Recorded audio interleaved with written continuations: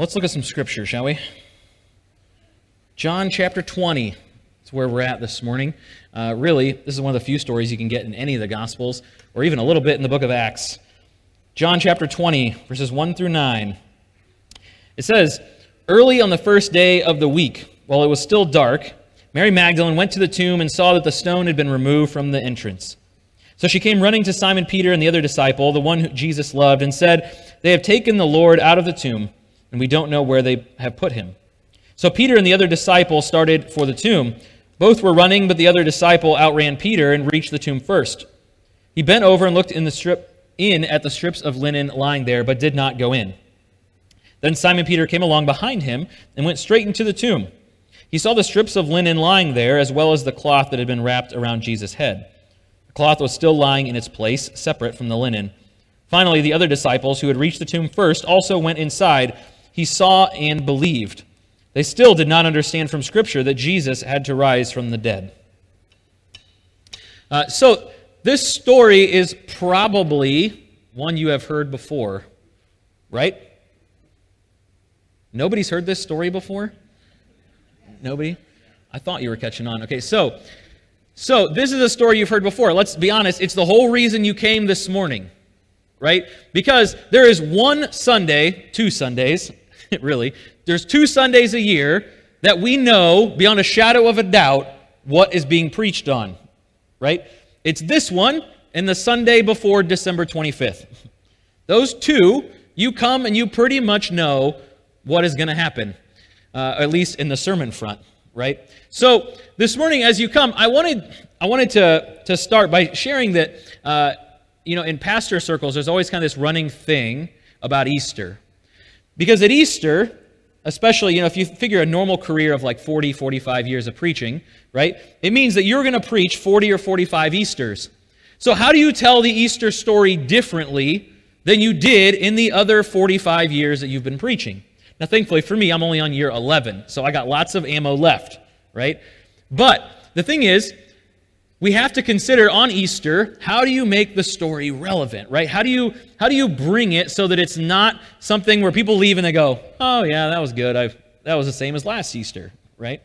There was a great comic this week of a guy sort of insinuating that the guy only ever came to church on Easter, and he said, "Pastor, I think you're in a rut. You only ever preach the same thing when I'm here." So this morning, the thing that I'm going to teach you on is nothing revolutionary. What I'm going to teach you on is a reminder. Because for most of us, Easter, we've only ever gotten half the story. We've probably gotten the full story at some point, but along the way, we've forgotten that there's more to this story. Now, the half that most of us get is the half that says, Jesus has forgiven us of our sins. Right? Jesus died to take the punishment that we deserved for the things that we had done bad, the things that separated us from God. That's the half that most of us get. And what we forget is that that's only really half the story, right? Because if the story ended on Friday with Jesus died, well, what's the rest of the weekend mean for us? What's the point? Right? Why raise from the dead when, according to us in our half that we know, which is our sins are forgiven because Jesus died, the story ended on Friday? What's the point of Sunday? What's the point? Well, the point is that we're only halfway through the story, right? Sunday morning is the other half. Jesus died for our sins, and then he rose again. Why? Why did he rise from the dead? Well, let me share with you. Paul outlines it really well for us in Romans chapter 6. So let me share for you how Paul puts this. He says, "What shall we say then? What shall we say then? Shall we go on sinning so that grace may increase? By no means. We are those who have died to sin. How can we live in it any longer? Or don't you know that all of us who were baptized into Christ Jesus were baptized into his death? We were therefore buried with him through baptism into death, in order that just as Christ was raised from the dead through the glory of the Father, we too may live a new life. For we have been united with him in a death like his. We will certainly also be united with him in a resurrection like his. For we know that our old self was crucified with him, so that the body ruled by sin might be done away with, that we should no longer be slaves to sin, because anyone who has died has been set free from sin. Now if we died with Christ, we believe that we will also live with him. For we know that since Christ was raised from the dead, he cannot die again. Death no longer has mastery over him. The death he died to sin once for all, but the life he lives to God. In the same way, count yourselves dead to sin, but alive to God in Christ Jesus. You see, the first half of the story is that our sins have been forgiven, right? That's the first half. But the other half is that not only has our debt been paid, he says you've been given new life, right? This is the part that we're really celebrating on Easter, right? Our sins have been forgiven, and that's fantastic. Right? But that's the first half. The second half of the story is that our sins have been forgiven so that we may have life. Life. As he puts it in John 10, life to the fullest. Now, sometimes I think when I look around at the church and I look around at Christianity, it seems like life is not really the term that I would put on it. Right? What I would put on it is obligation, right? We approach our faith oftentimes with an obligation. We say, well, Christ died for my sins, so I can't do that really fun thing I wanted to do this weekend, right? Or, well, Christ died for me, so I have to go to church on Sunday, right? We come off with this air of obligation, and it's because we don't realize that when Christ died for us and then resurrected, he has offered us new life. Right? Not just a new start, new life, all of it, right? It's the difference between getting your bank account back to zero and getting your bank account back in the positive. Most of us, for too long, have viewed Jesus as just getting us back to zero. And yet it says he has life. He says, count yourself dead to sin, but alive to God. Alive. See, God takes what we have. He takes our lives, he takes the mess that we created, and not only does he clean up the mess, but he puts us in an even better place than when we started. Life. And I was reminded this week of some verses from Jeremiah. In Jeremiah 18, he writes this. He says, "This is the word that came to Jeremiah from the Lord. Go down to the potter's house, and there I will give you my message. So I went down to the potter's house, and I saw him working at the wheel. But the pot that he was shaping from the clay was marred in his hands, and so the potter formed it into another pot, shaping it as it seemed best to him. Then the word of the Lord came to him, and he said, 'Can I not do with you, Israel, as this potter does, declares the Lord? Like clay in the hand of the potter, so are you in my hand, Israel.'" Like clay in the hands of the potter. You know, and it's interesting because in this story, in this picture that God gives us of a potter and clay, our half of the gospel is the part where the potter shapes it, and they look and they say, wow, it doesn't look anything like what I intended. Right? It says in this scripture that it was marred, right? There was something wrong with it. And the sin in our lives creates this marred piece to us. And so it doesn't say that the potter simply crumpled it all back together, right? I'm terrible at pottery, so that's what I would do, right? It doesn't say he just crumples it back into the ball. It says, so the potter formed it into another pot, shaping it as it seemed best to him. See, if our gospel story ends at our sins are forgiven, our story is ending at the potter putting it back into a ball to start over. But the story of the gospel is more. It's not just that God takes our messy lives and crumples them back up and starts over. It's that he starts over and he crafts something beautiful out of it. He takes the mess, he takes the marred piece of clay that is our lives, and he makes something out of it. This is the full gospel story. This is the reason that we celebrate on Easter. It's not just because our sins have been forgiven. It's because God can take our lives and make so much more out of it. Like the potter at the wheel. He takes a piece of clay, something shapeable and moldable, and he makes something good. See, that's the full gospel picture this morning. It's not just that our sins have been forgiven. It's that the sins have been forgiven and there is life to be had. There is life to be had.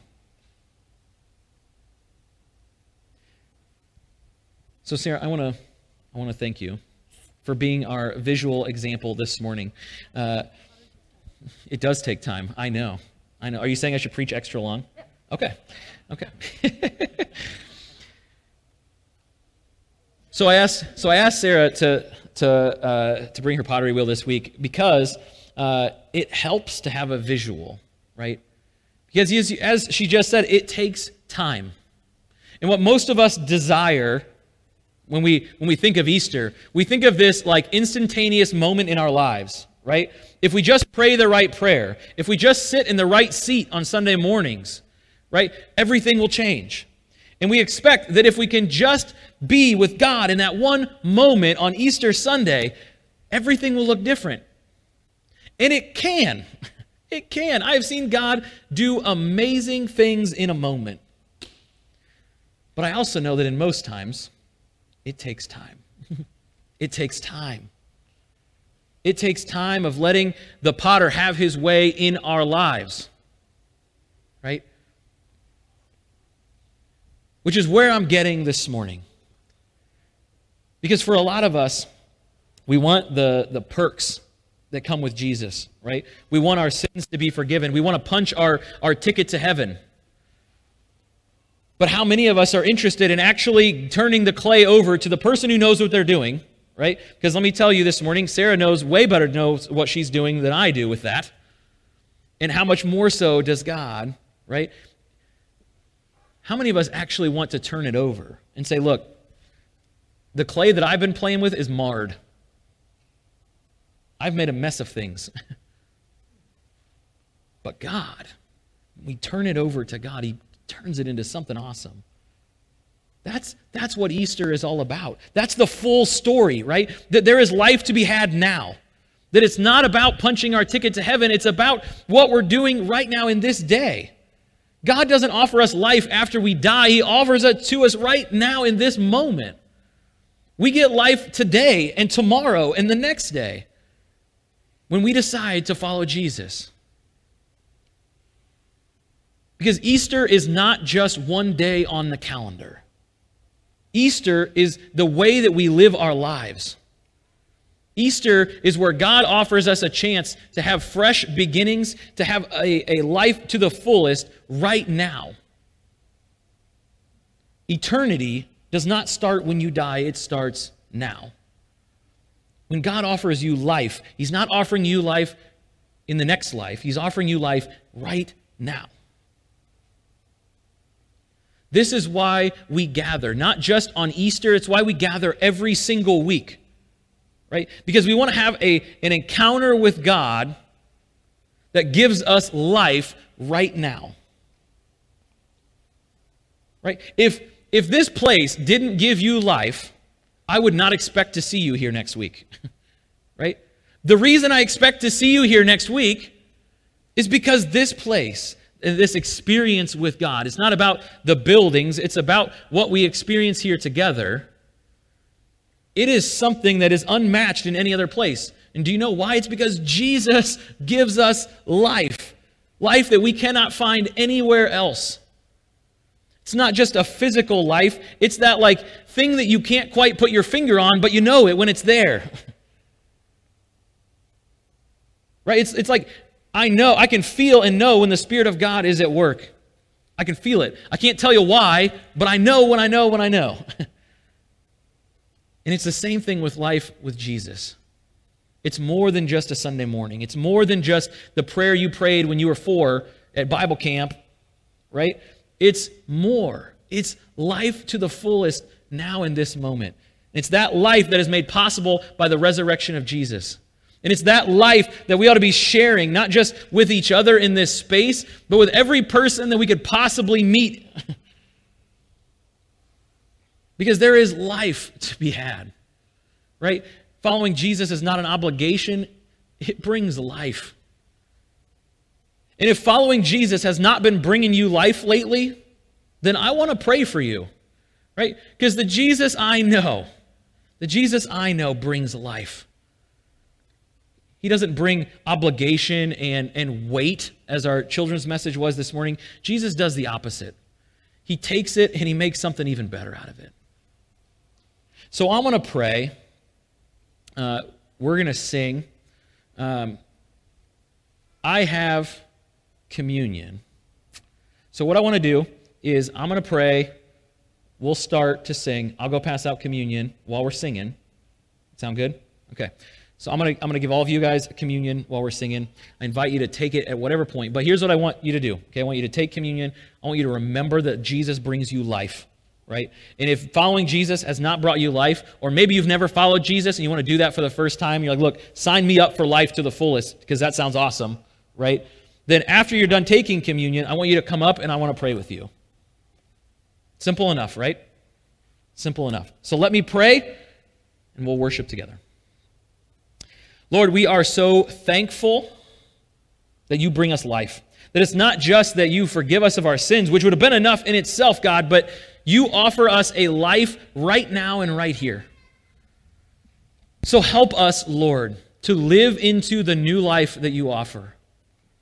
To not just feel obligated or to feel weighted down, but God, to truly feel the freedom of life that you are giving us. So help us, Lord, to overcome the half gospel that we've been following. Help us to follow the full one that is full of life and life to the fullest. In Jesus' name, amen.